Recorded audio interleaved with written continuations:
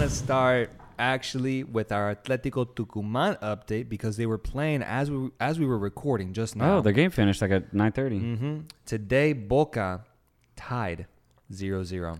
Okay.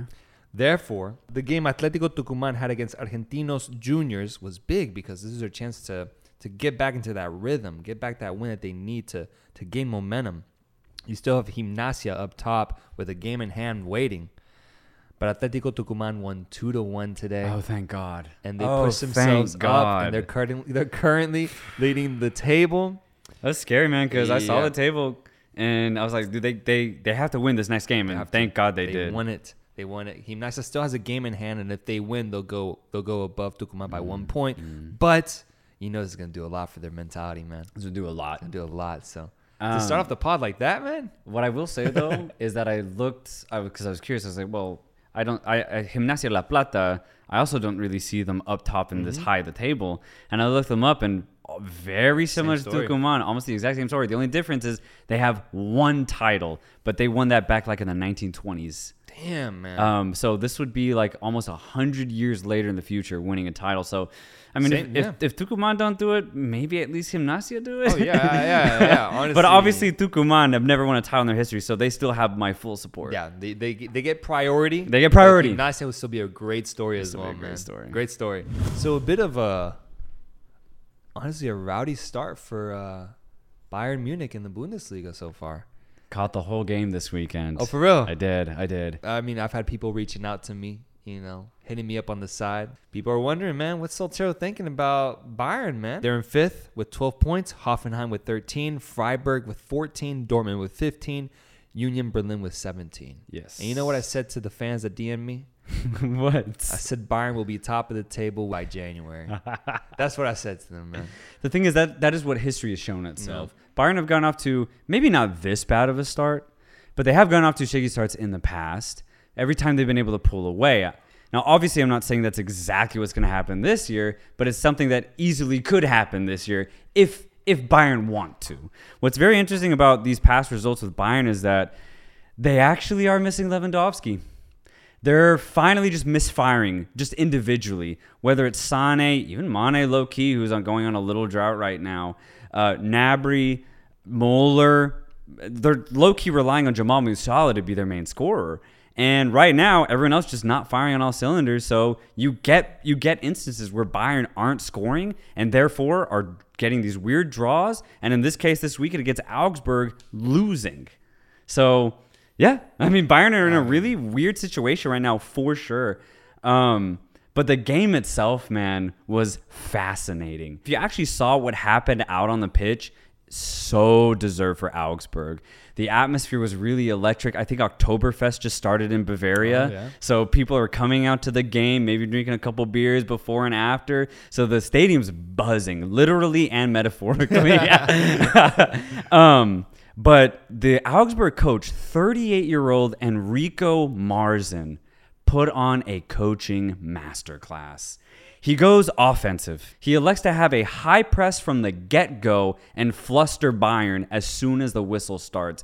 He starts off with a 4-4-2, which I absolutely love because then at that point, you only rely on your back four, no longer a back five, and you only have 2 holding midfielders. He played essentially 4 attacking forwards to press Bayern high and hard.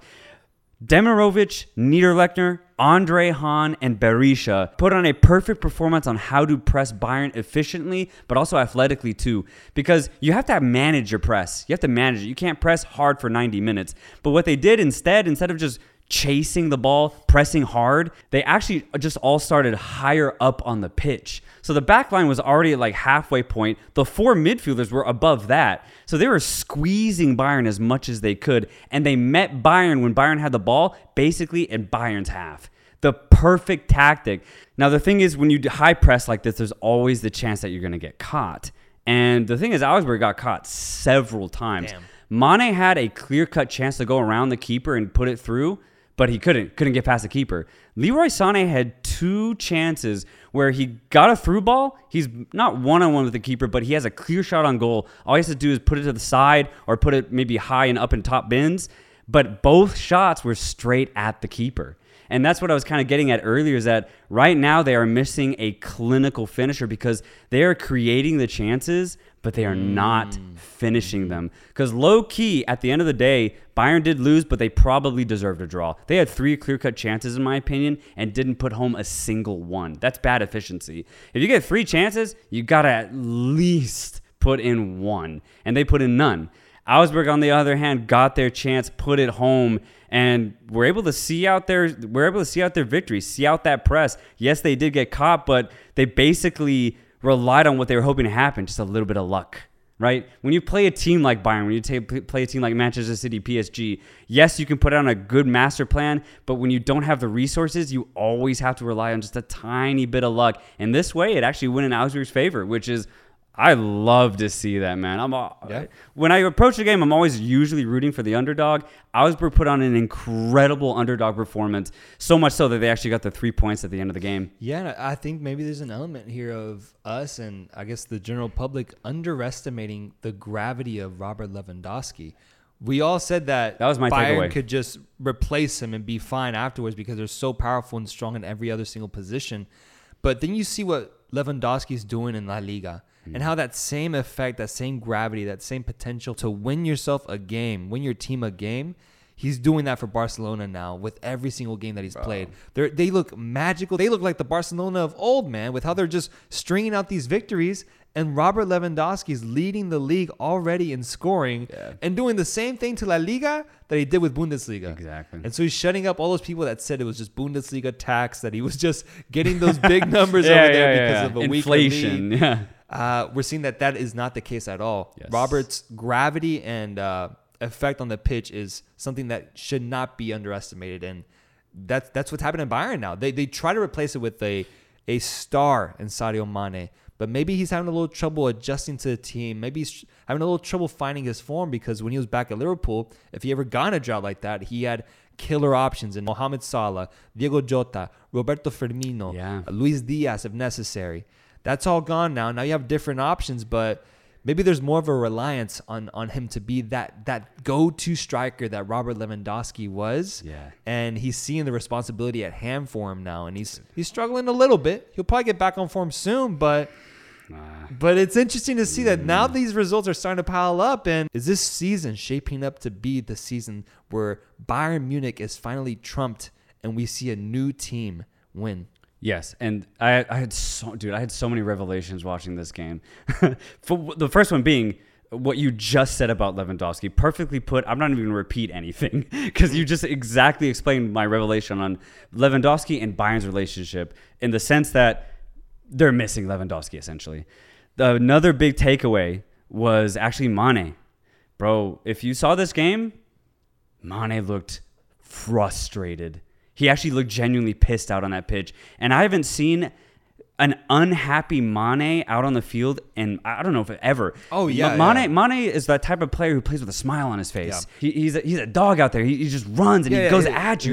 He's aggressive, man. And what I saw out there in that Bayern jersey, I was like, dang, this is not the Mane who played at Liverpool. And just in multiple facets, as you just said, he doesn't have Firmino to link up with. He doesn't have Salah to help him on the other side of the wing. He doesn't have creative midfielders underneath him or creative fullbacks in Alexander-Arnold or Andy Robertson underneath him either. Those are completely different players now that he's playing with. Still high caliber players, Absolutely. But it's a completely different style of play. And I think Mane's really feeling it now. 7-8 games into the season, things are just different. Now, the thing is, Mane still has that class to figure things out. I don't think it's dire for Mane, but he is on a little of a goal drought, and he just doesn't look as happy, which, low-key, I was like, dang, Mane in a Bayern jersey, I don't like it. That was one of my takeaways. The right move ultimately, man. Ultimately, what I got out of this Augsburg game, man, I was like, dude, I don't know if this was the right move for Mane. I don't know what the right move was. Maybe just trying to find a way to stay at Liverpool. But I don't know if Bayern was it, just because the playing style is so different team to team. But again, he's still a fantastic player, and I still think he has a lot to give Bayern. That's the thing. Yeah. And it's not dire, like I said. Mane can still produce here in the Bundesliga. He can still produce in the Champions League, and he will. From like a personal preference of being a Sadio Mane fan, I yeah, don't with like it. the arc of his career, where it was looking like it was going, and what he achieved at Liverpool, you would think that maybe you would think that he would be somewhere that is more fitting for him than what this Bayern Munich squad has been able to give to him. But my thing is, though, it's just so confusing, man. I feel so led on by this Bayern team because midweek they put on an absolute masterclass against Barcelona, and they look like the Bayern of old, winning those games and still dominating Barcelona in the same little brother fashion that they have for years. And I saw that and I was like, okay, Bayern's fine, man. They're fine. They're starting off a little shaky, but they're fine. But then they get back into the league, and it's the same type of result and a detrimental one that ended up in a loss for them, man. Yeah, and what I actually saw against Augsburg, first of all, Augsburg played so well, and they really met up to their opponents in that sense. Good for them. Yeah, really good for them. But what I saw from Bayern was, they looked a little hungover. They looked indifferent.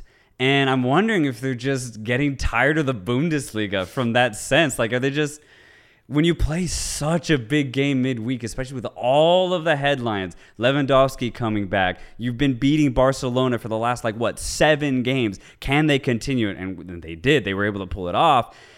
Then you have to go on the road to Augsburg in the Bundesliga. It's just very different, very, very different. But as you said, it is confusing, though, because Bayern have done this for a decade now. Why is this year a little bit different? And maybe it goes back to the idea of they don't have a number 9 to rely on, which they always have had. But what makes it so exciting, man, is that this might be the first year where we can have an actual title race. And this is what I'm hoping for. Right now, we have Union Berlin looking absolutely incredible. But not even that. Right underneath them, Freiburg, Borussia Mönchengladbach have had very, very good starts to the season. Maybe you add in Dortmund. Honestly, I think Freiburg and Gladbach are better. I'm going to be completely honest. And Berlin are for sure better. Berlin are probably the best team in the Bundesliga right now. Hoffenheim's there too. Yeah, Hoffenheim's there too. But again, Borussia Mönchengladbach have done this before, though. They've kept it high and hard against Bayern for 20 games of the season, and then they let go. They let go with 12 to 13 games left. And Freiburg had a similar thing last year. They had a really, really good start to the season, and then they let go a little bit. But for Freiburg, it's a little bit more understandable because they don't have the resources of even a Mönchengladbach. So I understood that. But Freiburg are here again, meaning that their progress last year wasn't for nothing. They're here, and they did something right last year, and they're building on that. So that's great. And even Leipzig. We've seen Leipzig actually many times in these last couple years, over the last 7 years, keep it high and tight against Bayern throughout the course of the season. But with 10 games left, they always let go. So I'm wondering, Berlin have never been in this position, at least in recent memory. Maybe Berlin breaks that trend, but they very easily could just fall back into that trend and let go with 10, 12 games remaining in the season. So there's still so much football to be had in Germany. It's very difficult to tell, even though Bayern aren't looking good. They're not looking good in the Bundesliga, but there's still so much football to be had that I'm not going to say anything yet, but bro, you'll know I'll be catching every Berlin and Freiburg game right now because they're looking incredible. They look good. And again, as people say, what do I think about the Bundesliga? The last thing I said in my big Bundesliga rant was, at the end of the day, I'm actually cheering for these teams that aren't called Bayern Munich. That's why I watch football. I don't watch football to see Manchester City, PSG, Bayern Munich dominate. That's not why I watch the sport. I watch it to see Gladbach, Freiburg, Hoffenheim, Berlin try to do something special. Hey, ever since you had that rant, these teams been picking it up, bro. Maybe they heard me. That's the impact of the give and go, man. God, Atletico Tucumán suddenly playing for their lives, man. Hey, I'm just saying, there's a coincidence. That's true. Maradona playing his life out of Napoli since we mentioned him. That's true, dude. That's very true. Come on now. Chivas, I predicted they would be in the playoffs. I'll keep going. I keep going, man. My final takeaway doesn't even have to really do with the Bundesliga, but in a way it kind of does. But Ricardo Pepi. So Pepi got that move to Augsburg last year, and obviously he actually got loaned to Groningen in the Eredivisie, the Dutch league. Seeing Augsburg play and seeing their front four of Demirovic, Berisha, Niederlechner, and Hahn, I was like, damn. It'd be really hard for Pepi to come into this team like that and just have an immediate impact. Low-key, I haven't seen an Augsburg game in probably over a year. So this is my first time seeing them in a while. So I was always curious. I was like, why isn't he succeeding? What's the problem? Yeah, I was wondering that because I just would see I'd only see he'd make a couple bench appearances. I'd see he'd get like 10 minutes here, 5 minutes there. And I was like, dang, like, why is the coach not playing him? But after seeing the day, even if Augsburg go on just to have like a mid-season, there's some good footballers on this team, man. Yeah. There's some really good footballers on this team. And if you have to compete with that, coming from just an MLS background and nothing else, that's tough. that is really, really tough. Because when you think about, like, for example, Gio Reyna or Christian Pulisic, who have had Bundesliga experience, they were raised in the Bundesliga. They grew up in They Europe. grew up in Europe. Yeah. For Pepe to grow up in Texas, have his background just be FC Dallas, and then go to Augsburg, that's insane. No, yeah, that's the almost like the curse that CONCACAF specific players are given when they make that move over to Europe, because I can't tell you how many times I've gone through the same experience of whether it's an American, a Mexican, a Costa Rican, that you find out they transfer over to Europe going straight from the CONCACAF, and checking up on them and always just seeing that lack of minutes. They get like 15 minutes here, 10 minutes there. But it's just, I think it's stylistically what makes the biggest factor, because it's so hard to adapt to the way they play over there when it's so different from what we do over here. Exactly. But it's also so cool to see when they are able to actually play a prominent role. Yeah. For example, I would say Santi Jimenez hasn't made his way into the first team, but in the minutes he's gotten, he's been killer, man. He's been doing great.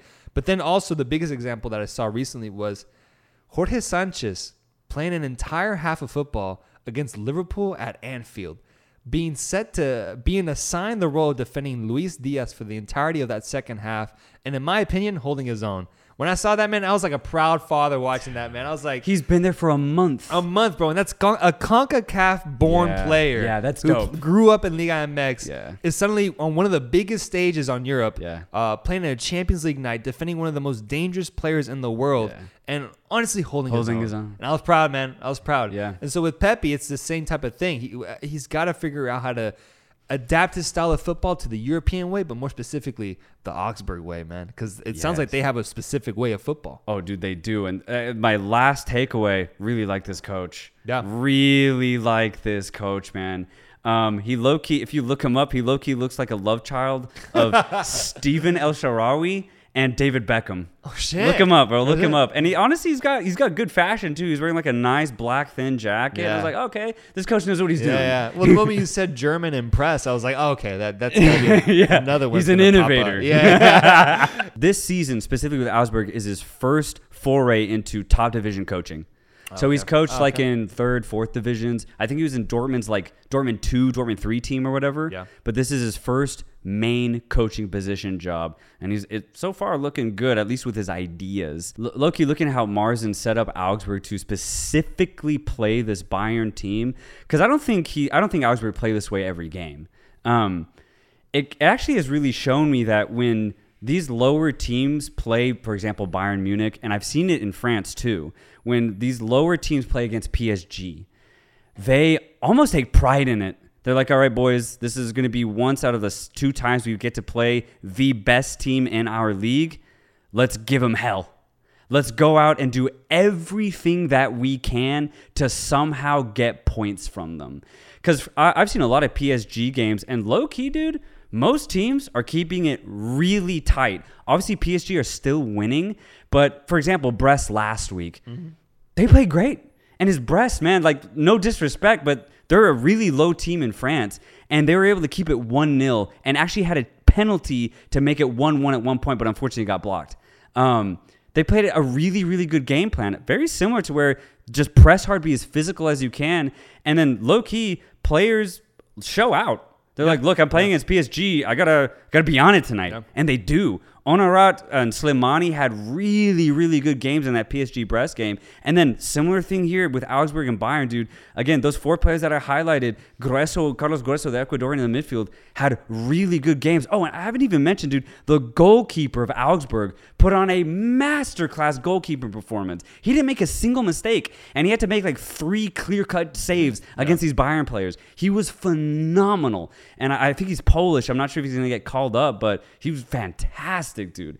So these players are really relishing these opportunities, and it's kind of funny. I was like, dude, what if like these coaches have like a group chat with all the other coaches, and they're like, hey, I just beat Bayern 1-0. Who's up? Talking shit to each other. Dude, they right? gotta be like meeting up for dinners afterwards. Yeah, like, man. Talking like, hey, you got last night. I was like, when I had my analysis when Monaco played PSG and got that 1-1 draw and almost nearly beat them, I'm like, dude, like this coach must be feeling so good because his plan worked. It worked. Yeah. And so, yeah, I'm loving that these lower teams are really going at these big teams. But then you have teams like Manchester City that can't even be touched. Oh, can't even be touched, dude. But on the other side, you just mentioned PSG. I want to talk about them real quick. I saw the PSG versus Lyon matchup, and I just want to say a few things because I brought up Lyon, honestly, like 2 weeks into this season of the give and go, and I made the claim that Lyon would be the second best team in France. But then Wonder Boy sensation, my favorite player on the team, Paqueta, gets kidnapped by West Ham. Day, dude. Low key might have been a downgrade, bro. I think it is. Might have been a West downgrade. Ham started so bad in the season. They honestly don't look that much better. I think they just lost. The relegation zone. Yeah, right dude. now. They just lost against Everton, and it's just like, why, Lucas? Yeah, why? Why'd have to take him, man? He was a clinical part of why Lyon was Lyon, feeding his teammates, creating and dancing his way through the French league, man. Yeah, I man. loved it. But the moment he got taken away from that, I was like, well, God damn it, man. That's you can put the nail in that coffin already, man. That one's done there. You fast forward, Lyon starts struggling a little bit. They start struggling to get results, and they have a game scheduled to play against PSG at home, at Lyon's home. And I watch it because I want to just check in on the team and see how they're doing since that prediction. How was it? Man, biggest takeaway, man, Lacazette ain't it, man. Yeah. Lacazette is not it. Damn. It was actually a mistake on Lyon's side to get him back, man. They fucked up. They thought they were going to get the Lacazette of the past, but they got the Lacazette of now, which is a beaten down version of what he used to be. He had a clear-cut opportunity, dude. He's within 5 yards. The ball's coming in strong, but he has a clear opportunity wide open to hit that ball in. Doesn't even hit the target, man. Jesus. Off to the side. It grazes the top of his bald head. And I just look over at my brother, and I'm like, he ain't it, bro. Yeah. It ain't it. I realized it in that moment. You look elsewhere, and Lyon does have good options. They have a good right back. They have a Brazilian center back. What's his name? Thiago Mendes, I think is his name. Thiago Mendes, yeah. Incredible game, man. He basically pocketed Mbappe, which I thought was really impressive. Yeah. PSG only won that game 1-0. It could have been more if they had finished better. But the magic of Messi once again stood out. Amen. Got himself a goal in that game with an assist from Neymar. They're doing incredible, those two little munchkins. I was focused on Lyon. They have Cacaret in the middle of that field. A good presence, but, man, I was watching and I'm like, I just don't think he's up to that level yet. I don't think he's PSG level yet. Yeah. I do think he has a potential, but he's not there yet. And overall, Lyon, that was kind of the same old message with all of them. They're good, but they're not great. Yeah. And you just saw it because they had opportunities, man. Toko Ekambi was so active on the wing trying to produce an opportunity, and he did multiple times. There's a point where PSG was a little bit on the ropes with how Lyon was pressing them. But when it came to that final ball, when it came to that final play, you just knew, man. You just knew watching it that they wouldn't be able to generate nothing was there at the end. That finishing effort. And it's annoying watching those type of games, man, because it's almost like the opposing team knows. Like they allow themselves to sit back a little bit and let them come at them because in the back of their heads, they knew that they just didn't have the quality to score in a moment as big as this against an opponent as big as this. So watching all that unfold, I was like, they ain't Lyon's year this year, man. Instead, I think the second best team in France is Marseille, who we've slept on a little bit in this podcast, man. I saw them play this weekend, actually. Yeah. Marseille have a great team. They have a great team, but in a similar vein, maybe not as drastic, I feel like they're just not enough. There's just not enough on that Marseille team for me to genuinely think that they could actually go toe-to-toe with PSG. I think they're missing. I don't know what they're missing. Maybe it's just pure quality, like pound for pound in every single position. They have really, really good players, but I don't see it. I don't see Marseille, honestly, doing anything big this season. I think they'll stay with maybe PSG till like Christmas time frame. But then after that, man, I don't see Marseille going far, dude. I really don't. That's kind of the point I want to get at is that you know, you have some other notable teams with Lens and Lorient also in the top 5, but I think I'm realizing amongst the season goes that this is going to be a pretty weak French league, League One, outside of PSG. There really is no other second or third team that I think is going to be able to do anything special, maybe within Europe in the Conference League or the Europa League.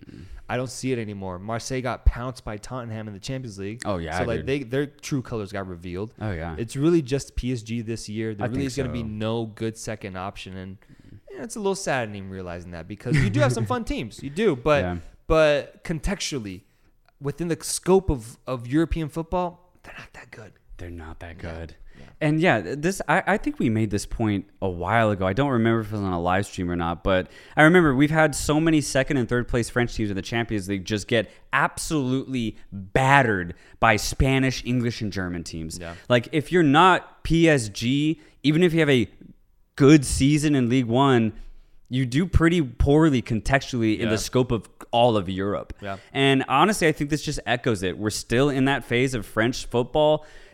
Second place in town. There's a big drop in quality, man, from first place. Yeah. So, I completely agree. Hey, maybe this is Portugal's year to jump into the top 5 category because you got teams like Sporting CP beating Tottenham. Oh, dude, that was crazy, Gotta man. mention it, that was man. absolutely Those crazy. are the results you're going to need to be able to overcome a league like League One, man. Dude, what the hell? Because I saw Sporting play like 3 weeks ago, and they were ass, man. They were horrible. Yeah. So they've really, I guess that was their turning point. That was their turning point. That loss against Porto in the league, they're like, oh, we got to play way better than this, boys. We got to play way better than this. And they have. Well, yeah, they were smart. They managed to keep that game 0-0 for all 90 minutes. The whole 90 minutes. It was in the last 5 minutes where they were just able to get back-to-back goals because once you score a goal in Portugal, man, that crowd goes crazy, man. Some of the best atmospheres in Portugal. And they got that goal, scored back-to-back goal. And I got to harp on Tottenham a little bit, just a little bit, because I do think this is almost like a bump in the road. I don't actually think this is going to affect Tottenham within the long scope of their season. I think they kind of fell asleep at the wheel. Yeah. To continue with my street analogy. They fell asleep at the wheel. They were a little lackluster. They didn't look as clinical and as awake, honestly, playing Sporting CP away from home. And Sporting CP, I give them credit for finding a way to neutralize this super attack-minded Tottenham squad that laid 6 fucking goals on Leicester this past weekend. So credit to Sporting CP. And like you said, maybe this is a turning point for them, and I hope it is because we need that third strong Portuguese team to come along, man. Please. To really push the envelope in Portugal. That'd be dope. And low-key this year, it might be Benfica and Sporting as far as like the Portuguese teams that could do something in the Champions League. Let's not get ahead of ourselves. I don't know. Benfica got off to a good start in Champions League, man. They've gotten off to a great start. Yeah. And actually, both of them, I think, have 6 points. Mm-hmm. So, and didn't Porto get absolutely rocked? They got rocked, bro. Who'd they play? They lost like 4-0 against Bruges, dude. Bruges. And now, it's funny because I've actually seen both Porto and Bruges play like in weeks prior, and I did not see that in Bruges, and I did not see that in Porto. Like, I just didn't see it. So these Champions League guys completely different than club level, and we actually said that about Bayern too. Mm-hmm. Bayern losing to Augsburg at the weekend, but before that, going crazy on Barca. Great. I mentioned Tottenham beating Leicester. Bro, is Leicester gonna get relegated, man? I think so, dude. They cannot defend. They can't. And you can just tell, man, when you watch a team of low quality play and they go up or they score a goal, they manage to stay in it just like they did against Tottenham and just like they did against Brighton a couple of weeks ago. But you can just tell, man, their inability to keep the game level. Good Lord, man. The same thing. It's the repeat of what happened to Brighton. It's the happened repeat. to them at Tottenham with one more goal involved. Yep. Good Lord, man. It's bad. really bad. And not even the way that not even the fact that they're so wide open, but the way that they're conceding, man. Like, for example, the most clinical part of that Tottenham Leicester game was when Wilfred Ndidi lost the ball in the middle of the field when they were tied. That was horrible. I'm like, bro, the game is tied. This is your chance to string out a point in North London. And a mistake like that, was man. really bad. Imagine being like James Maddison. You just scored a beauty of a goal to keep the game tied. You feel good about yourself. But then you look back for a second and your teammate is just losing the ball like that, man. Yeah. How frustrating that must be to you. Just be like, God damn, like, guys, we're trying to get back in this. We're trying to win this game, guys. Immediately, Indeed, he's like, I might need another goal from you, James. He's like, fuck, dude. Like, Jesus, I can't do it, man. I can't do that much. To me, man, I've been saying it since we started this pod early on, man. I am not a big Brendan Rodgers fan. You did say that, and I don't see it, man. I'm surprised that he hasn't been sacked yet, considering what this is 6 losses in a row. Yeah, After the 4th in a row, man. Like that's a lot. Like I could understand being winless, but all straight losses, man. It's frustrating. That's pathetic. It's so annoying because, like, what do you actually have if you're Brendan Rodgers to bank on? Like, what are they? What are they holding on to? An FA Cup win back when COVID protocols were still in place, bro? Like, the way his name has carried him throughout this job. That's all it is now. It's just his fucking name. Yeah. He should have been fired fucking 3 weeks ago. He really should have, though. And another thing that I guess kind of is out of Rodgers' hands, though, is I would say offensively, every single player, maybe besides Madison, is out of form. Harvey Barnes used to be a menace down that wing. Yeah. Used to be an absolute menace. Now, the guy can't even make more than like 3 touches on the ball before getting it stolen, dude. His dribbling effect is completely gone. Jamie Vardy, unfortunately, I think his age is now showing, unfortunately. Ayose Perez. I would never disrespect it. I'll never disrespect Vardy. No, never. But unfortunately, I think he's just a little too old now. Ayose Perez, form completely gone. I don't know what happened to him, bro. He could have been a decent Premier League striker, but it just never worked out for him. And he's gotten worse, honestly.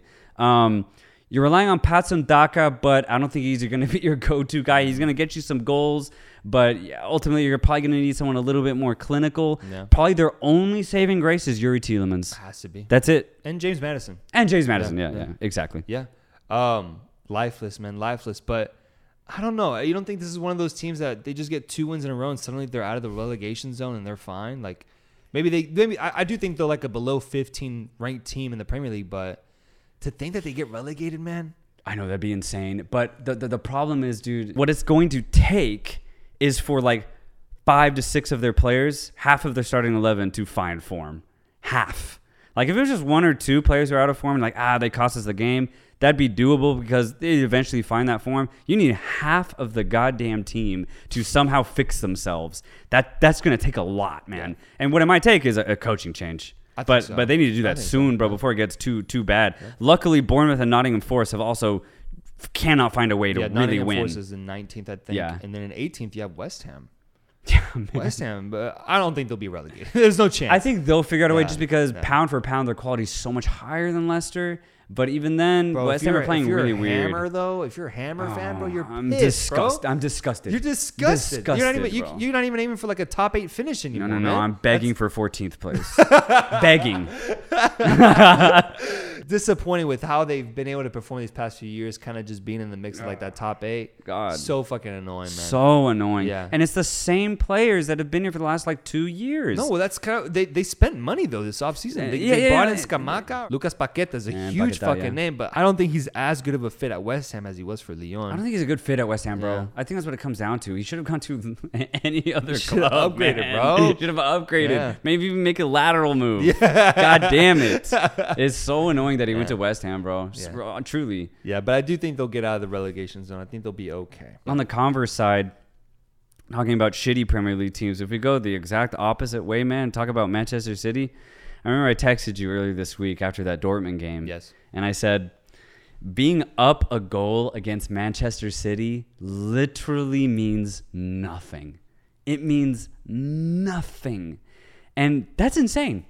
A goal, one of the most like prized possession in all of sports, means nothing if you're playing against Manchester City. How many times already? We're only like 7 games into the season in the Premier League, just the Premier League, that 3-1 when 3-1 Newcastle were up. Dude, to me that was such a big indicator how good Man City is. Yeah, man. Bro. They came back low key like it was nothing. And honestly, the only reson why they didn't score 4 is because Haaland was still just figuring it out. It was like the second game or third game of the season. Man City didn't even play well that game. And Newcastle played the game of their lives. Exactly. And then when we were in Portugal, Manchester City played Crystal Palace, 2-0 Crystal Palace, 2-0. And it's funny because when Palace went up 2-0, the main commentator was like, Palace making history right now. They're going to make a story. And then the color commentator was like, or the start of a story maybe. He knew that Manchester City were somehow going to come back. And by the time Manchester City scored their 4th straight goal in that game, the color commentator was just he was like prophesizing. He was like, Manchester City, the gods of Europe, the gods of England have done it again. And I'm just like, my God. Yeah. And then the same thing happens against Dortmund. It's 1-0 Champions League. But what happens? Erling Haaland comes to town. Manchester City, as a unit, show up. They turn it on, and once they turn it on, they cannot be stopped. I've been able to see it get stopped, man. Yeah. Only the mighty Real Madrid somehow found a way to get past. I can't believe they got past them in the Champions League semifinal. Yeah, I know. Like that was the only kryptonite available that could have done it, and they did it because outside of that, Man City at this point has earned the respect of, if you get a goal against them, it's meaningless. That's the respect you have to have for Man City when you play them now. Yeah. You can't, at this point, don't even celebrate until you're 4 goals up. Yeah. You can even get there. Yeah. I was listening to another podcast and they were talking about the Invincibles from Arsenal, their magical journey. And I asked myself the question, do I ever see Manchester City being able to achieve an undefeated season in the Premier League? Whoa. And I just wonder, man.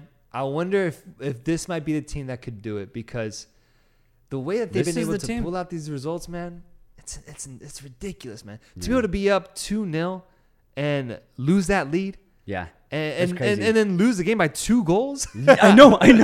And we saw it at the end of the season when Liverpool needed it. Yeah. Where we saw then Aston Villa go up against Manchester City. What's going to happen? Can City come back? Oh, they came back, and they came back hard, man. Yeah. This is just what they do. Yeah.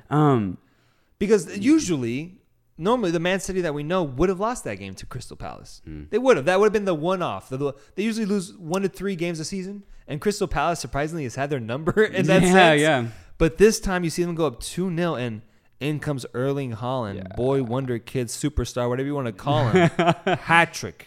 Hat trick to save yourself. Yeah. Not 1 point, but all 3 points. Yeah. Gets you everything possible. I don't know, man. I don't know. I don't want to get ahead of myself and say some dumb football podcast bullshit where I'm like, Man City's going undefeated. But if there's a team that could do it, it could be them. I think I actually really like this take because maybe it's not so far-fetched, man. This could be the team that does it. And I think as cliche as it is, or as apparent as it is, it's Erling Haaland, man. He can not touch a ball for 30 minutes and then score in the 31st minute. He has that effect that no other striker on this planet has. Yeah. And that right there can keep you from losing a game. Yeah. So if there's a team that can do it, it might be the City team, bro. Yeah. Arsenal and Tottenham staying with Man City so far. Thank God. Staying with them so far. Yeah. Arsenal get a huge 3-0 win against, I believe, Brentford. Yeah. Looking good as always. They picked up right where they left off following that Man City loss. Exactly. So good for them, man. Yeah. Good for them. And same with Tottenham, 6-2 win against Leicester. Heung-min Son. Son coming up. Goals, man? Dude, what the God, like, man. No one hits a ball like Heung-min Son, dude. Nobody. He makes it look so easy, too, man. Like, I could just do that in my backyard. Like, he slings it, bro. He whips that ball. Bro. Right foot, left foot, don't matter. Yeah. Oh, my God. He's a joy to watch when he's on it. It reminds me a bit of Robin with how he had, like, his signature cut inside move and then put it top bins.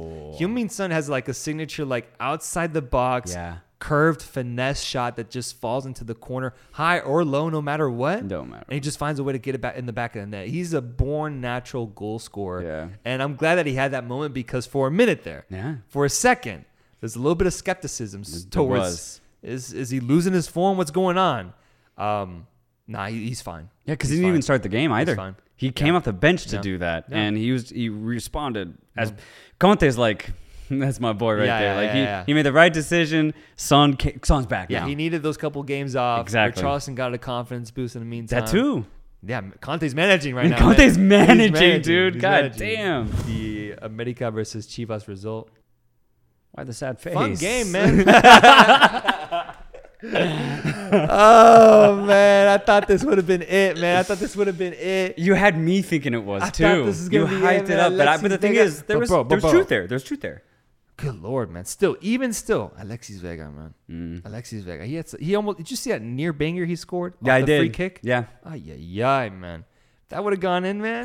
If that would have gone in. But nah, 4 minutes in, penalty to America. They score. Henry Martin does the Cuauhtémoc Blanco tribute celebration, followed by another America goal to put them up 2-0.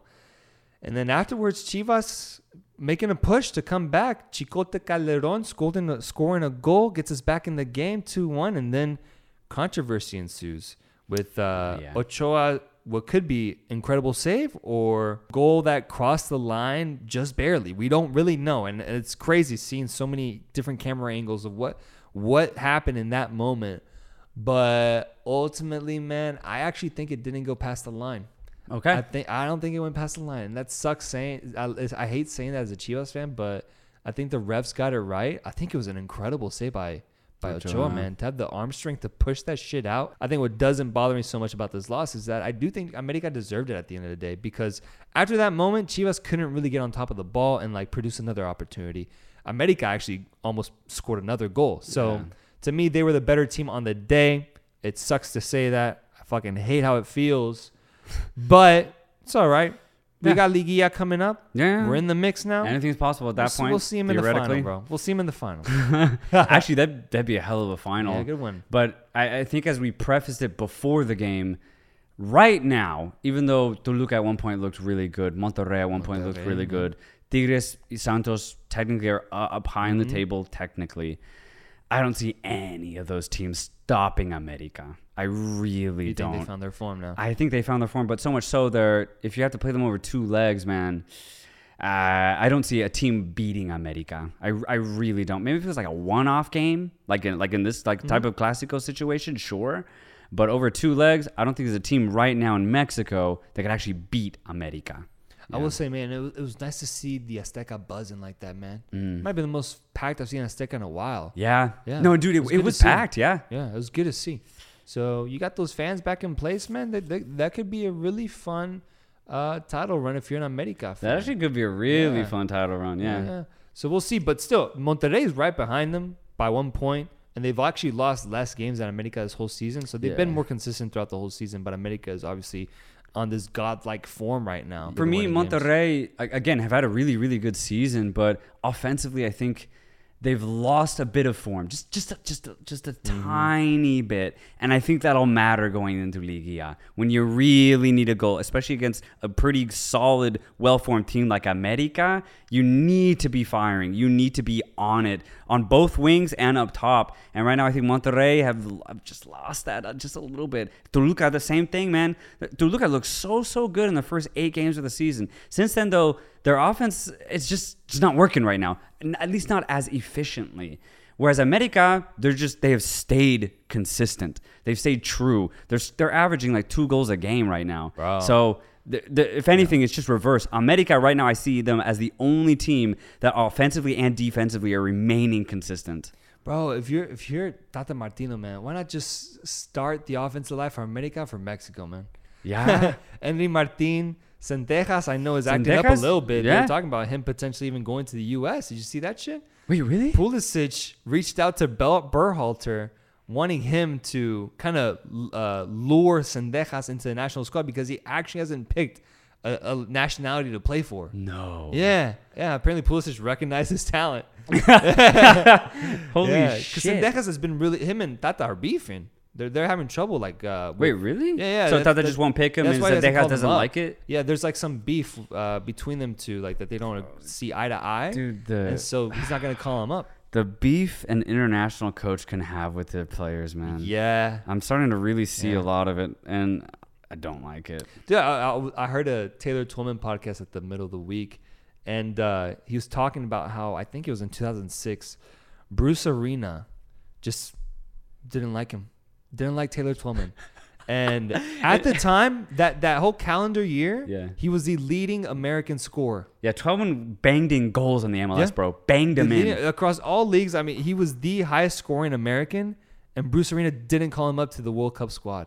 Oh. And he was talking about how, and Twellman on the podcast was just like, no, like I could have scored 100 goals that season. I wasn't going to get called up. He just didn't like me. And he was there with Jimmy Conrad, who's also a U.S. American soccer player. Oh my God. And he said the same thing about the following coach. He was like, they try to phase players out and bring new players in. And sometimes you're just part of that pack that just doesn't get phased in. And so no matter what you do, you just can't get that call up.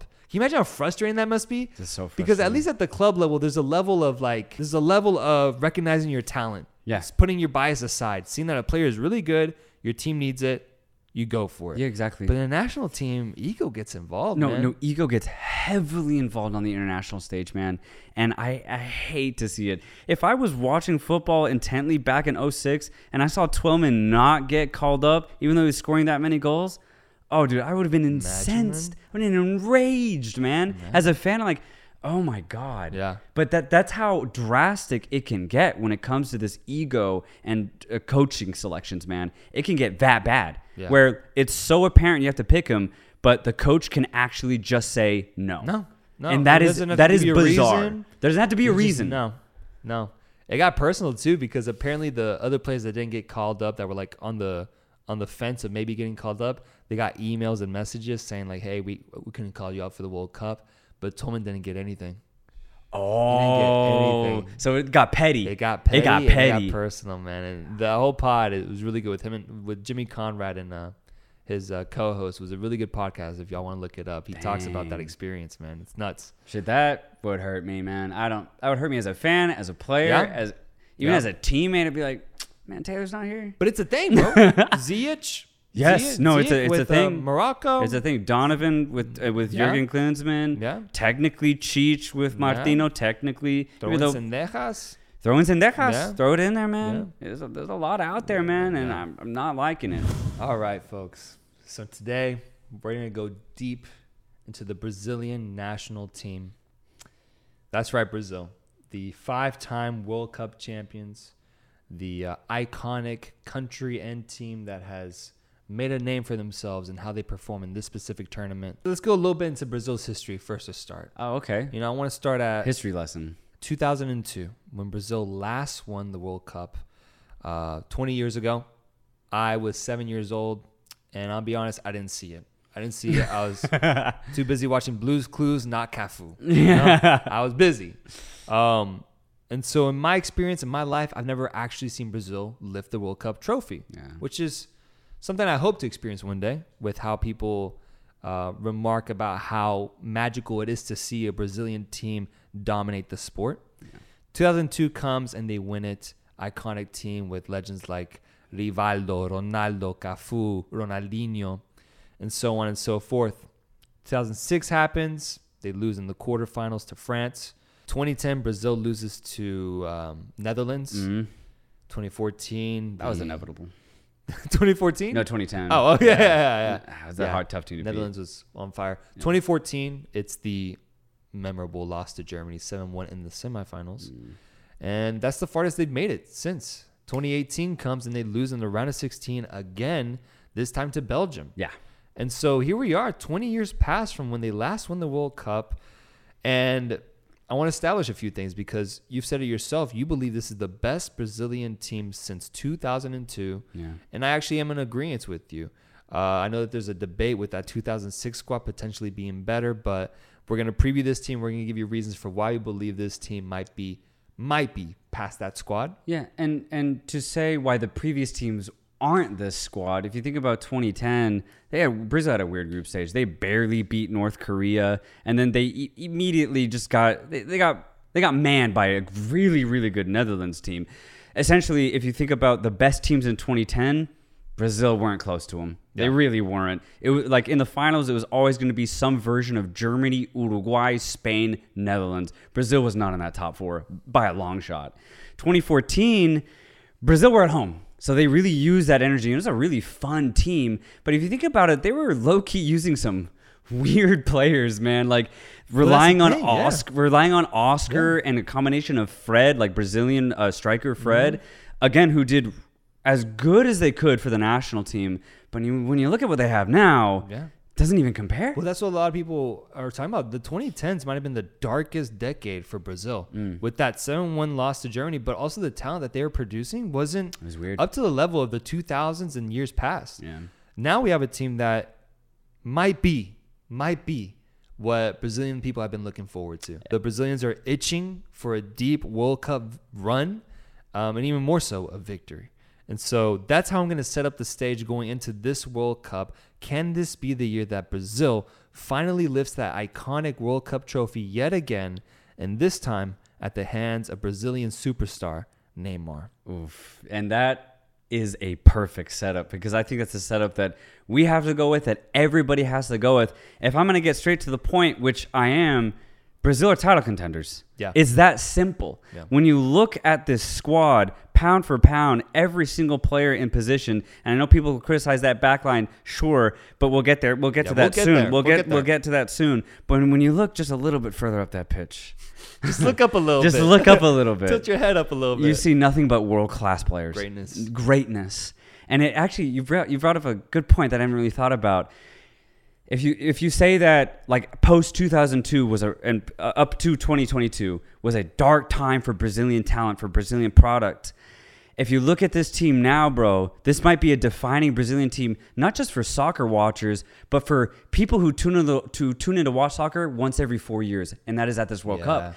Because I remember growing up, people would tell me Brazil, mainly talking about like 96 or 98, 2002. And then I watched them in 2010. I was like, you know? And I was like, they're all right. Uruguay's way better, you know? And then watching 2014 was really cool. But then, they just faltered at the very end. They unfortunately lost Neymar. And then 2018, I thought was a bust, man. Yeah. A true bust. But when you look at these players now that represent Brazil, you see that samba. You see that flair. You see that dance. You see the talent. You see everything that I heard about growing up as a kid of what a Brazilian player should be. And so I think now people who don't watch soccer and they hear Brazil too, because they hear the word Pele and all that stuff, I think they'll see this team and be immediately satisfied with what they see out on that pitch. Yeah. They'll be like, oh, this is definitely Brazil. And I didn't get that as a kid, but now I'm going to get that now here at this 2022 World Cup, man, because this team is stacked. Yeah. Absolutely stacked. Going beyond just the eye test that you explained, you look at the numbers, man. One of the greatest qualifying cycles that Brazil has ever endured in their history. Yeah. Accumulating, I think, some like 45 points and actually having a game in hand. They didn't end up playing that last game against Argentina. Yeah. In 17 games, they scored 40 goals. Only conceded 5. Dude. Only conceded 5, man. And actually, just so I can get in my small take here, I've said it before, South America is on the downgrade unless you're Brazil or Argentina. And you cannot convince me that, going to Bolivia or Ecuador is hard. It used to be. It used to be hard. You cannot play 17 straight games and not lose and say it's a difficult qualifying campaign. Brazil are that much better, sure, but the quality has dropped opponent-wise. But nonetheless, an insane feat for Brazil to go undefeated and score as many goals as they have. And so they find themselves qualified for Qatar 2022. All right, so now let's look through the lineup to analyze what options Chiche has at hand, because this team is pure depth. It's pure depth. No. We're going to start at the very back. Oh, yeah? Okay. At the very back, at the very beginning. For me, the clear-cut starter for this team is going to be Alisson. Yeah. Liverpool's Alisson. And it's funny because, first off, I completely agree. No other keeper is going to start for Brazil at this World Cup. But it's funny because I wonder what was the deciding factor when Chiche decided this way back. Because this has been a decision that he made early on. And it's funny because both Alisson and Ederson are the same age. And honestly, I feel like they kind of hit this stage at a similar time. Yeah. Maybe Alisson a little bit earlier with Roma, maybe. And maybe that's why he went with it, because he was just like, he's at Roma, whereas Ederson was at Benfica. Maybe he just valued that a little bit more. Then they both obviously went to much bigger clubs and achieved greatness, both of them.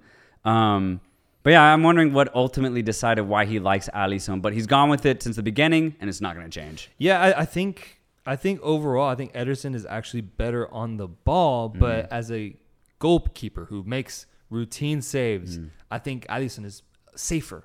He's safer. He's bigger in the goal, and I think he has a stronger presence there. Yeah. And he can also play from the back as well. I think honestly up to that Ederson level. So I think for me, it's the clear option. Alisson is going to start. Yeah. But then you can also throw in for depth Weverton from Palmeiras, who if he becomes part of this squad, he'll continue the pattern of Brazil. Have you heard that stat where they've only ever won a World Cup when they have a Palmeiras player? No, just like called up. Yeah. All they need is a Palmeiras player to be in the squad, and they'll win a World Cup. Good Lord. Yeah. So they needed that Palmeiras player. Maybe Weberton, that's all he serves for this team at the end of the day. He's a good luck charm. Yeah. But he's also a very quality goalkeeper. Won 2 Copa Libertadores. Palmeiras, been one of the best goalkeepers in South America. So he does deserve that call-up. So that's their depth right there. My goodness, at goalkeeper. Yeah, it's pretty insane. You want to get into this defense, man? Oh! When we talk about the Brazilian national team amongst everybody who watches football, it's the defense that brings up the most discussion.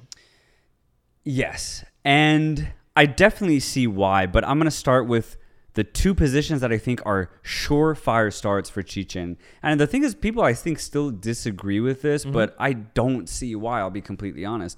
I agree. I think the 2 starting center backs have to be Thiago Silva and Marquinhos. Yes, sir. It has to be. There are no 2 other Brazilian center backs in the world that play at the high level that they do, or have the same high-level experience that both Silva and Marquinhos have. I know people maybe say Silva's a little too old. He is, but he's still shown that it actually age for him doesn't matter. His IQ, his spacing, his decision-making literally has not missed a beat. And I think people criticize Marquinhos, and I don't know why. I see people say, oh, this backline, if they start Marquinhos, is just going to leak goals eventually, but Marquinhos is a solid defender, man, and he can get involved on corner kicks. He's so effective on both ends of the pitch, but when it comes to defending, which is what his main job is, I would completely trust Marquinhos to get the job done. So having those 2 center backs already would give me a lot of confidence from a goal protection perspective if I'm Brazilian. Paired with Alisson as well. That's an incredible back 3 right there. Incredible. You have Rolls-Royce center back Thiago Silva, who knows the game as well as any other center back in the world. And when you got other center backs like Pepe starting for Portugal, that age factor doesn't really come to play for me, man. No. And then you look right over and you have PSG's go-to captain in a team that has Neymar, Messi, and Mbappe, Marquinhos. Yes. One of the most disciplined center backs in the game, and when he's on it, can be comparable to the likes of Van Dijk. Yeah, he can be a wall, man. So good, man. Yes. And so, yeah, I agree. I don't know why there's a lot of controversy over these 2 specific positions. I understand the further positions that we talk about, but for me, these 2 are pretty solid. And then if you do want to switch something up, you still have quality. You have Gabriel from Arsenal, who's an option as well. Yeah. You have Eder Militao, Champions League winner. Yes. I think Militao would be the alternative in this situation. Yeah, if someone gets injured or if there's something like that. Yes. Yeah. And then lastly, you have Sassuolo, best Serie A Defender of the Year winner, Bremer. Yeah. At your option, at your disposal. Yeah. And he's looked, even though Juve as a whole looked bad, Bremer individually has looked pretty solid. Yeah. There's a weird influx of Juve players in this team too. That I know. We're gonna have to talk about. But center backs, Thiago Silva, Marquinhos. We're pretty set on that. And for me, I think it's just very, very easy, as those 2 are elite center backs. Yeah. And I would not be worried at all if they start. Yeah. And now the biggest talking point is the fullbacks, because everywhere I see when it comes to Brazil predictions, Brazil analysis, people say strong attacking line, good midfield, even good center backs, but those fullbacks, those little fullbacks, they just don't do it for me. They just don't convince me. That's what everyone's saying. Let's look at the options. At right back, you have Danilo, Juventus Danilo. You have 39-year-old Dani Alves if you want. If you want him. Emerson Royal from Tottenham. Yeah. And then at left back, you have Sandro from Juventus as well. Yeah. And then you have Arana from Atletico Mineiro, who's been getting some call-ups. He has recently. Yeah. He definitely has. Alex Telles and Colchonero's very own. Renan Lodi. Yeah. Yeah. For me, it gets very interesting, but I think it's not a nostalgic effect. It's more of like what they used to have very recently. Because when you think about what Brazil had for so long, you had Dani Alves on the right and Marcelo on the left. 2 of the most talented, entertaining, effective fullbacks the game has ever seen. Yeah. Oh, yeah, man. And so when you no longer have that, of course you're going to be like, damn it, we're loose in those positions. We quality has definitely dropped, but it's because it has. But the thing is, I wouldn't be too worried about it, because when you take the scope of these fullbacks and you compare them to what all of the other countries have, sure, they're no Marcelo or Dani Alves, but still, players like Danilo, Alex Telles, Alexandro, hell, even Renan Lodi to an extent, are all still pretty goddamn talented, man. So, yes, it is not what Brazil used to have in those fullback positions, but I still think they're pretty solid. And here's what I think was probably going to happen is what I think Chicha is going to go with. I think Danilo's for sure going to start as right back. Yeah. I think he's probably the most talented, the most sound, and he can do both sides. He's very comfortable going forward, but he's also a pretty decent defender. And then on the left side, this is probably the position where Chicha's going to have the most headache as to who he goes with. And I think it's going to be completely down to form. The reason why I say that, Renan Lodi had been getting a lot of starts, but not recently. And it's because of his form, man. Atletico actually let him go to Nottingham Forest. He's loaned out. Probably won't see Lodi play again for Atletico, to be completely honest. It's because his form is pretty heavily dropped from that perspective. When you look at Alexandro, too, for Juventus as a whole maybe have dropped just a little bit. And I think Alexandro is one of those players that has actually dipped just a tiny bit in form. But what gets interesting is that it'd still be fine to play them. I know Alex Telles also was on loan from Manchester United to Sevilla, so his form is also just kind of taking a weird little hit. I'd say the right back with Danilo is completely fine. That left back possession is a little loose as far as quality is concerned, but still, if you have Thiago Silva, Marquinhos, and Danilo all alongside that left back, I think you're going to be ultimately completely okay. Yeah, because these are still guys that play in Europe. Like, I just don't see them as liabilities. Not a liability. People are presenting them as liabilities, and you're completely right. Like, when you have like guys like Cafu, winning you titles at that position, Roberto Carlos, Marcelo, Dani Alves, like these are the best fullbacks the game has ever seen. When you have that type of quality, of course, you're gonna feel a hit when it comes to these present talents. Yeah. But in the scope of international football, it's not that much of a downgrade, man. No, dude. It really isn't. No. Mexico would be ecstatic to have players like that. Any one of them, bro. But even more so, let's say that they are the weakest part of the Brazilian national team, which they might be. To me, the thing that gives me a lot of security is the presence of Thiago Silva, Marquinhos, and Alisson. Because to me, the top 4 teams this World Cup are Brazil, France, England, Argentina. After that, you can put in Spain, Netherlands, Belgium, whoever. But to me, those are the top 4 teams. And so I asked myself, well, if the fullback position is weak, then they're going to have to rely on those center back positions and that goalkeeper position. And who does Brazil have? They have Thiago Silva, Marquinhos, and Alisson. But in comparison to the other squads out there, France have Varane, Kimpembe, and Lloris. Yeah. I'm taking Brazil's all day. Yeah. England have Maguire, Stones, and Pickford. Brazil wins that matchup easily, yeah. Lastly, Argentina will probably start Lisandro Martinez. Probably. And Cristian Romero. Yeah. With Emi Martinez at back. I think that's the one that comes closest, but even then, I'm still taking that Brazil back 3 first beyond any of those. Yeah. When you talk about Brazil having a weakness, they have a strength and what's there to make up for what the fullbacks can't do. Yeah. Hella good coverage. That's a hell of a safety net, man. Yeah, bro. Like, what else would you want if you're a Brazilian? Exactly. That's an amazing safety net. And so, for me, I feel a lot of security at the end of the day. Yeah. Sure, they won't dazzle. They might not produce those magical moments. Yeah. But all in all, for what this Brazil has up front, I think you're completely fine. Oh, bro. Yeah, absolutely. So, to just finish that left back position specifically, I think, sure, it is probably the weakest link from Brazil. But if you compare to literally any other team at this tournament, it's still pretty goddamn strong, dude.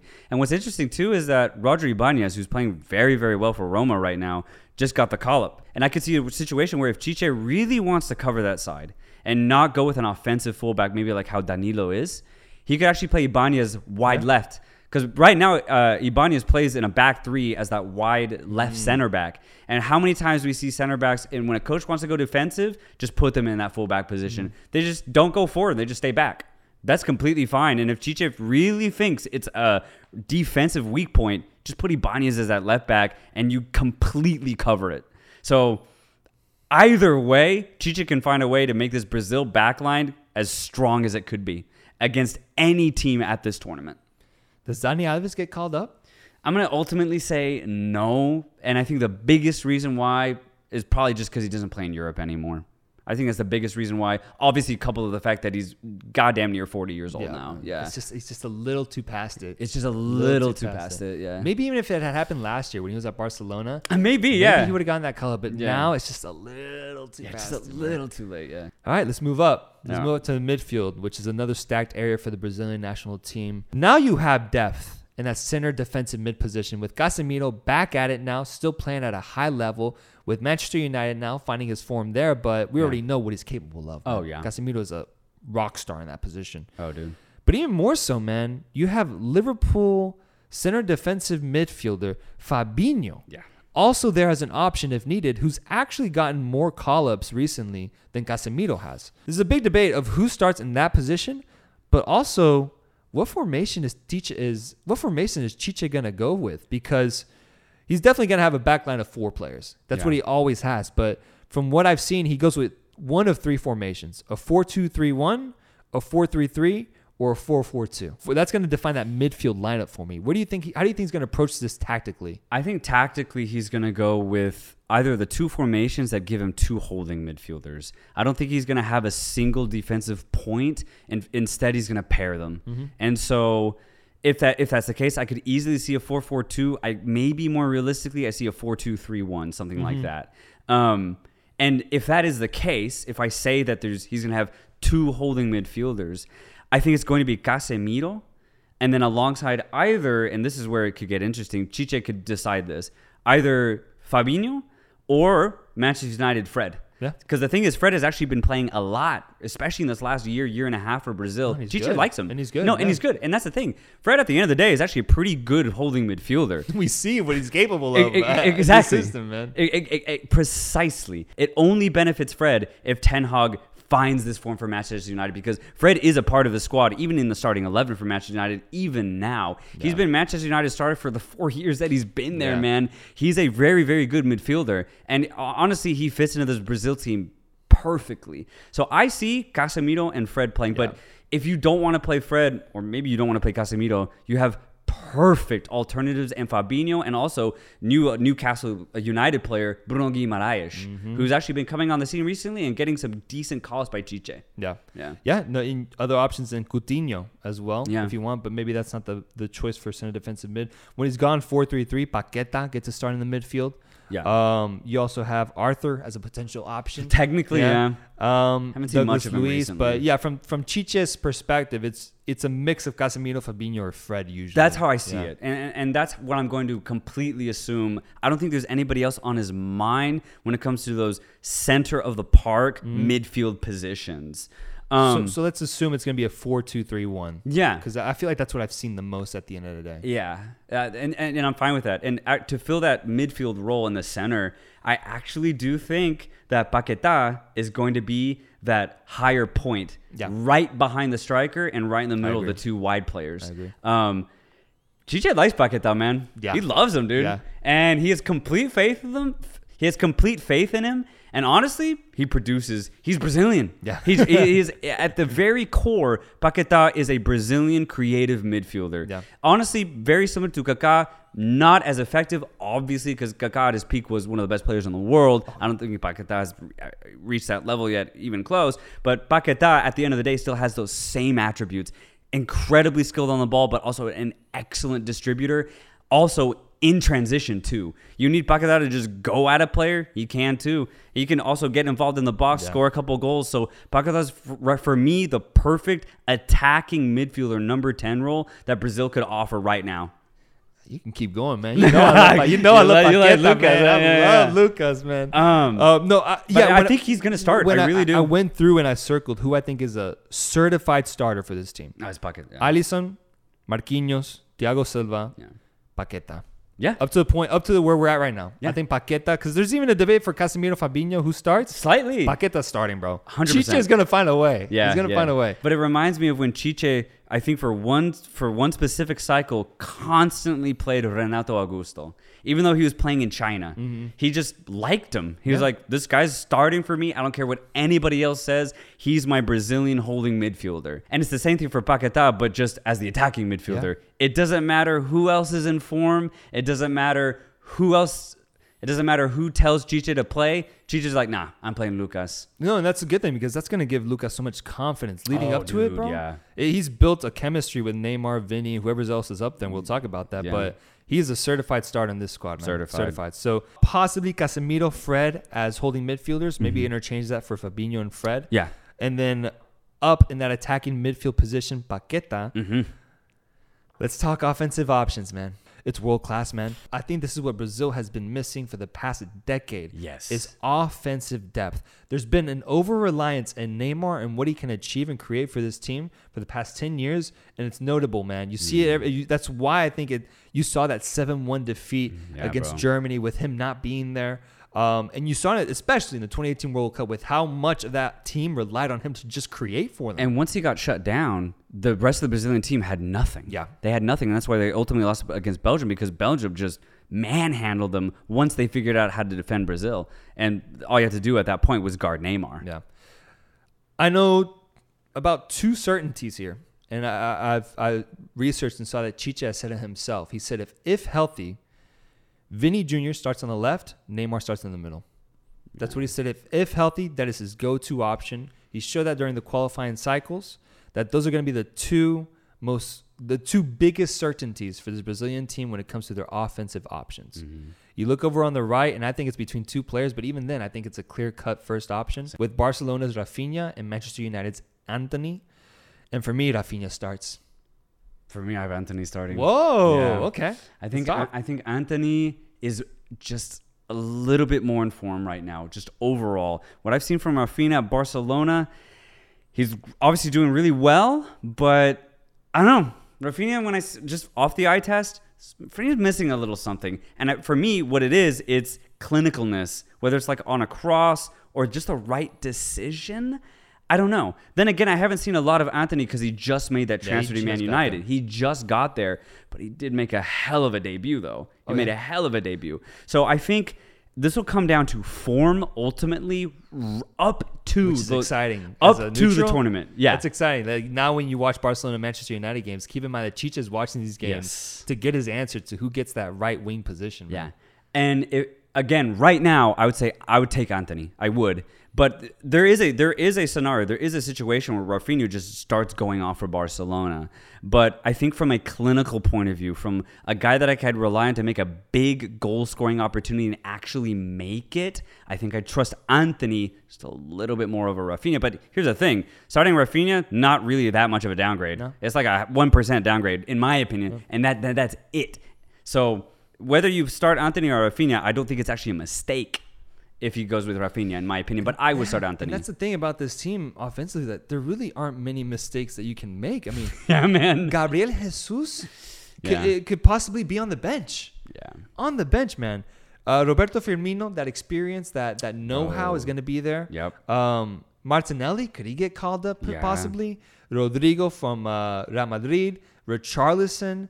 Pedro from Flamengo. From Flamengo, yeah. Mateus Cunha from Atletico Madrid. And Gabigol from Flamengo. That's who you have at your disposal. And the thing is, though, for me, the front three is pretty clear with the interchangeability of Antony and Rafinha, because all these other players look set to come off the bench for that added element of energy and whatever is needed at the time. I feel like they're all going to embrace that. Assuming they're healthy, Vinny Jr., Neymar Jr., and then Rafinha or Antony, I don't see any other player really breaking into the starting lineup based off what we've seen from Chiche and just the talent that is at hand. Yeah, I completely agree. All the players that we just listed in every single position, wide left, wide right, and central, those are going to be the players that Chiche calls up. And as you said, the majority of them know that they're going to be coming off the bench, right? They know their role, but I think that's actually a good thing. Yes.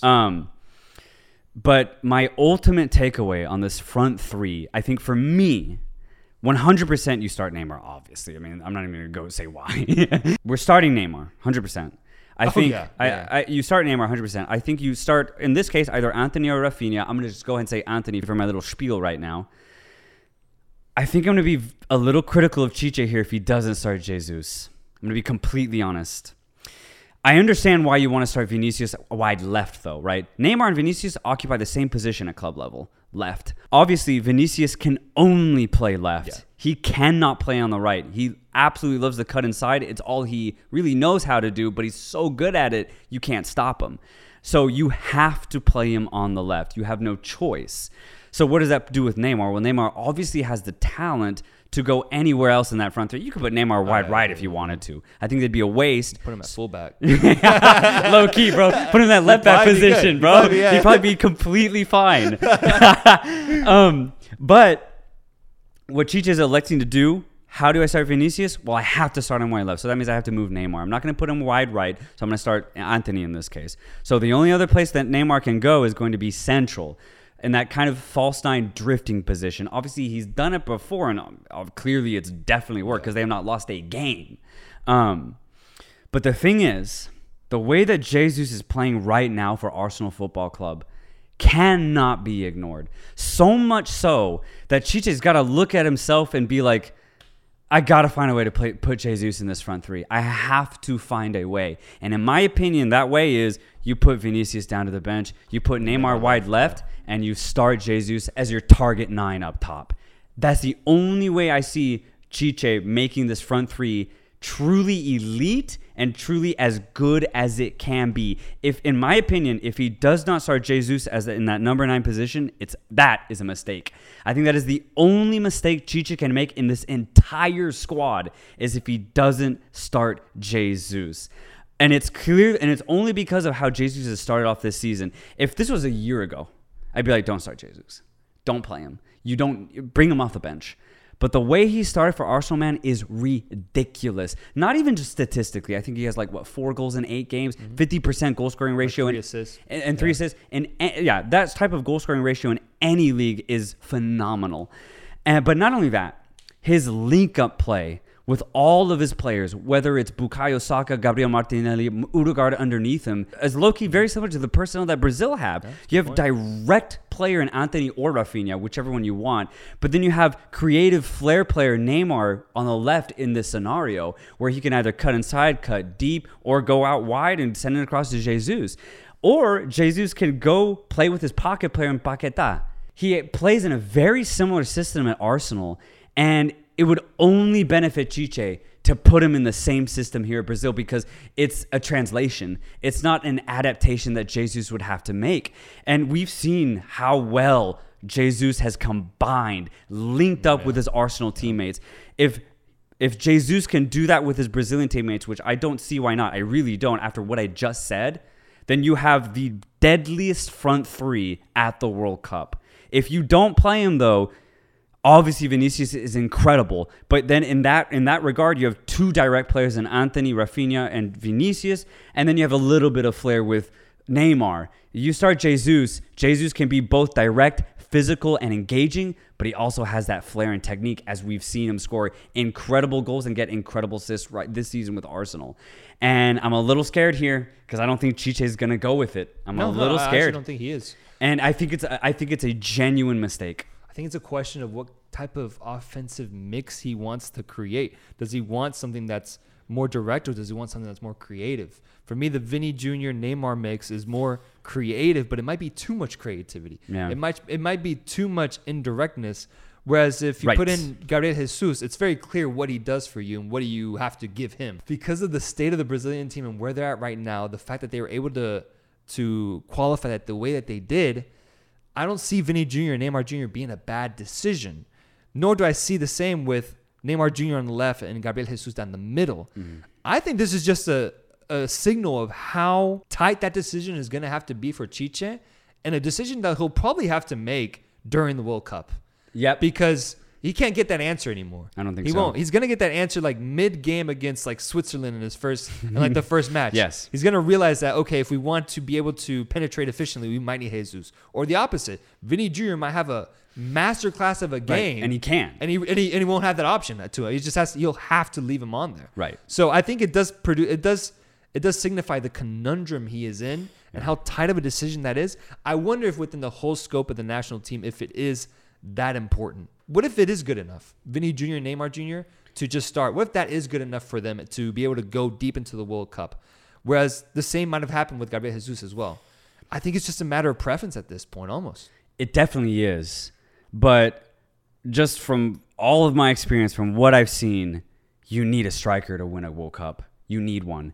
And you don't even need one that can score goals, but you need one that knows how to play with his back to goal. You need one that knows how to just be a nuisance in the box. Yeah. We saw Giroud do it in 2018. Giroud was amazing. He was huge for that French huge. team. All he did was build, link. His number one priority was not to score. Yeah. It wasn't. And the thing is, Jesus can link. He can build, but he also can score. He's also a lot better than Giroud when it comes to efficiency in front of goal. And if there comes a point where, yes, you have penetration, and penetration like no other with Vinicius on the left, Neymar can't do hold-up play for 90 minutes. No. He can't. Yeah. It's not what he does. Now, obviously, he has the talent to do anything, and I'm not questioning Neymar's ability. What I am questioning would be Chiche's tactics in that regard, because by not starting Jesus, Chiche's telling me something. He's saying, I don't need a target man, and I don't think I want one. Yeah. And by making that decision, I'm critiquing him by saying he's making a mistake, because I think to be the deadliest offense in the world, you have to have an elite striker, and you already have that in Jesus. To not play him, I think, is a mistake, because you have it. It's not like Jesus is a striker and he's shaky. Yeah. It's not like Jesus is just trying to struggle and find form at Arsenal because he's with his new club. Jesus has been off it from the start this year with Arsenal. You have arguably one of the better strikers in the world right now in your colors for the national team, and Chicha would be electing to not even start him. I do think it's and for me, that's a mistake. I think it's incredibly bold, man, to go with It'd be incredibly bold. Much younger player in Vinicius Jr. who had his rise just last year. Versus Jesus, who was at the World Cup 4 years ago. Yeah. He's a little bit more experienced. I don't know. I do think it's a very bold call. It's very bold. I do. Yeah, it's very, very bold. And I'm already a little scared, man, because he didn't call him up for these two friendlies. And earlier in the pod, we talked about Coach Ego. And this might be one of those cases, man. And I know apparently he had a conversation with Jesus. All Jesus said was, I can't blame anybody but myself. All I can do is just be better at club level. I have no idea what that means. I have no idea what that means. Whether Chiche picks him and doesn't start him, I think it's a mistake. If Chiche doesn't even call him up at all, I think that's an enormous mistake. Jesus, for me, has to start at the top position, number 9 for Brazil at this 2022 FIFA World Cup. And I'm a little scared here because if Chiche just doesn't do that. But on the same side, it's not like Vinny's like just some average left winger, man. He's not. He's phenomenal. But I'm talking about... He started off the season hot too, man. Oh, no, he started off great. Yeah. He started off phenomenal. But I need a striker. Yeah, I need a number 9. Just from tactically, yeah. Philosophically, yeah. I need a target man. And the fact that you have Jesus, play him. But not only that, it seems like Chiche's anti-Arsenal too, because he didn't call up Martinelli or Gabriel, the center back. Yeah. He didn't pick any of the 3 starting Brazilians that play for Arsenal. So that's interesting too. Now, obviously, he said, well, he's trying to look at new players. Sure, because he called up, for example, Pedro and Roger Ibanez. But then why didn't he pick Martinelli, right? Martinelli is doing great right now. He's looking incredible with Arsenal.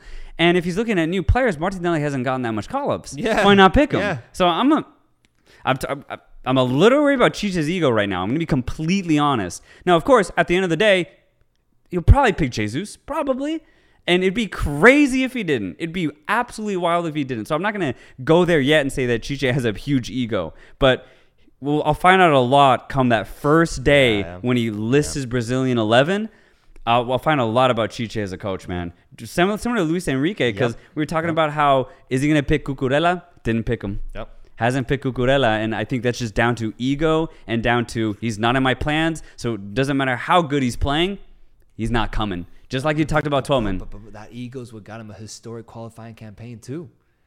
it's what's kind of forming this amazing Brazilian squad already too. So I think it's tough, man. I almost wish that he had struggled a little bit during the qualifiers so that he could look towards other options. It's like his plan worked almost too perfectly. Too perfectly. And like I keep saying, he's gonna end up having to make that decision while the World Cup is happening, which is gonna be amazing to see. Like if he ever switches up that team sheet, it'll be fascinating to see what psychologically went behind the scenes for Chiche. And that'd be fascinating. And just to be very, very clear here, yes, I would say that Jesus not being started is a mistake, but you still have a world-class front 3 regardless. I'm not saying that not picking Jesus is a complete downgrade, but he's so good that I think you have to start him. If he doesn't start, you still have an incredible offensive three. An incredible The moment one. that Neymar loses the ball, trying to hold it up, you're just going to be screaming at the TV, bro. Absolutely. Everybody's screaming. The first time he does it, too, you're just going to be on his ass about it, man. Oh, bro, I'm going to be... like I said, I still think they'll be so entertaining to watch, but I will be genuinely upset, pissed if Jesus does not start, just from a football fan perspective. It could be the decision that defines whether if Brazil can win the World Cup or not. Yeah, Might no, be it could be. Important. Neymar Jr., man. What a story, man. What a career he's I was had. thinking about that the other day, just like for fun. The journey that he has gone through at club level, but also international level. I remember when I was watching the 2014 World Cup, the idea of like a 24-year-old Neymar at the time having the pressure of a country who was hosting the tournament on his shoulders fascinated me. Dude, he man. was asked to win the World Cup. Yeah. An entire nation from the moment that he was 17 at Santos, they're like, you hear the echoes of the next Pelé. Yeah. Obviously, the historic Club Santos, also where Pelé played when he was coming through the Brazilian league, and you hear this guy Neymar wins the Copa Libertadores in 2011, and there's so much build up to 2014 because there was talks of should Neymar go to Europe beforehand. Would it be a mistake? Because what if he just doesn't play? Because he would go to Barcelona and you have Messi and Luis Suarez and there's just too much talent. Pedro, right? Would Neymar be an immediate fit? Why not stay at Santos so he can get game time and be match fit and match ready to play for Brazil? That in and of itself, an insane storyline, man. And to see it culminate to what ultimately ended up happening at the 2014 World Cup was incredible. Mind-boggling, man. Mind-boggling, dude. Yeah. The amount of pressure is just ridiculous. Yeah, but the type of player that Neymar has become with his move from Barcelona to PSG, that being the most expensive player I think of all time right now, but also culturally what he's been known for, like his antics, the way that he flops on the field, right, but also his incredible ability to get by a player, the dribbling that he has at his disposal is incredible. One of the best dribblers I've ever seen. Just the type of player and enigma that he is. 2018 happens and it's another disappointment. It really is, but it isn't his fault because really that responsibility was given to him unfairly of asking him to do things that was too much for him to do. Oh yeah. Something that the whole team should have done, not just him. 2022 is his chance to do something special. Yeah. And I get chills thinking about it, man, because he knows it. Oh, he knows Neymar it. knows it. Yeah. It's truly the first season that I've seen Neymar approach with a purely results-driven focus. He is out here just looking to win as many games as possible at the club and international level. Yeah. He's looking to play his absolute best solo and team football. Yeah, produce on all fronts. Yeah. Putting up assists, putting up goals. He's almost at double digits within League One already. Yeah. And he's playing with a mentality I've never seen him before, man. He's hungry. He is hungry. He is eager. And he's building himself up a season arc that I am excited to see progress at the World Cup with what could be a World Cup victory. Because the idea of Neymar lifting that World Cup trophy after everything he has been through within the media, within the teams he's been on, and the teammates that he's had, to see that culminate finally in a World Cup trophy for this specific player, man, would be awesome to see. Yeah. Would be awesome to see. As a fan of the sport, as a fan of the Brazilian country, and as a fan of his legacy. Yeah, no, absolutely. Winning the World Cup this year would be absolutely vindicating for a player like Neymar. So many critics, man. So many critics, but an equal amount of supporters. People who genuinely just love watching Neymar play the beautiful game, man. And I'm one of those people. I think a lot of people are. But yeah, it'd be so vindicating for him to do it because he's come from nothing in Brazil, made his name with Santos, went to Barcelona, was part of that huge front three. And that's kind of what I was getting at is that in 2014, there was that weird transition from South America to Europe for him specifically. But then he was also asked to lead a nation in his home country. But then in 2018, things still weren't sure for Neymar club-wise, right? He had just left Barcelona. He was at PSG. But, he got a lot of criticism for that move, especially early on, bro. Especially early on. And obviously, that was just probably in his head for a while. And the PSG squad itself weren't really sure what to think about Neymar, too. He wasn't the captain. He wasn't their go-to guy. He was just kind of like a superstar that came to Paris. Yeah.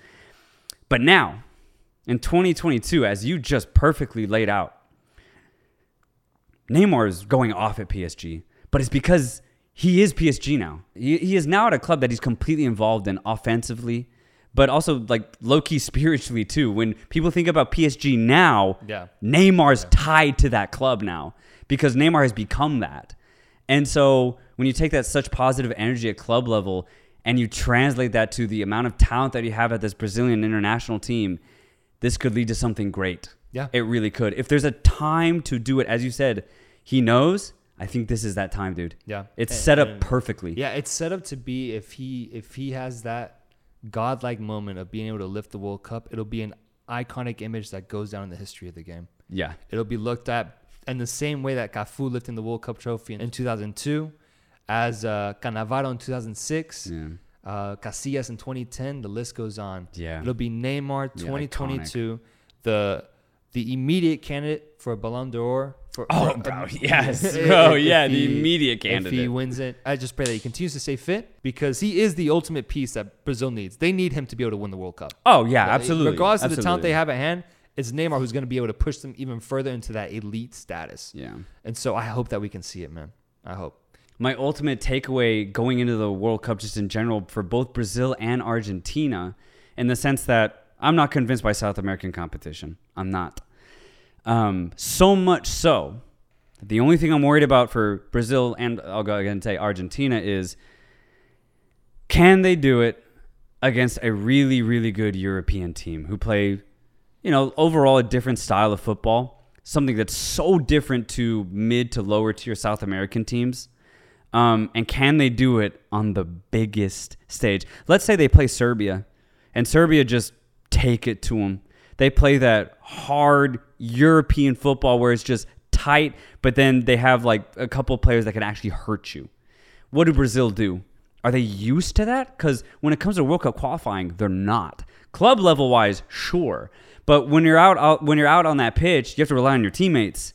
And if you're not used to that type of pressure together, that could definitely be a weakness. I 100% agree. This was my ultimate take on why I don't think Brazil or Argentina will lift the trophy at the end of the tournament because of that. Because of that constant competition that European teams face and Brazil and Argentine teams don't. What do they do? Again, I guess we'll find out to see what type of coach Chiche is.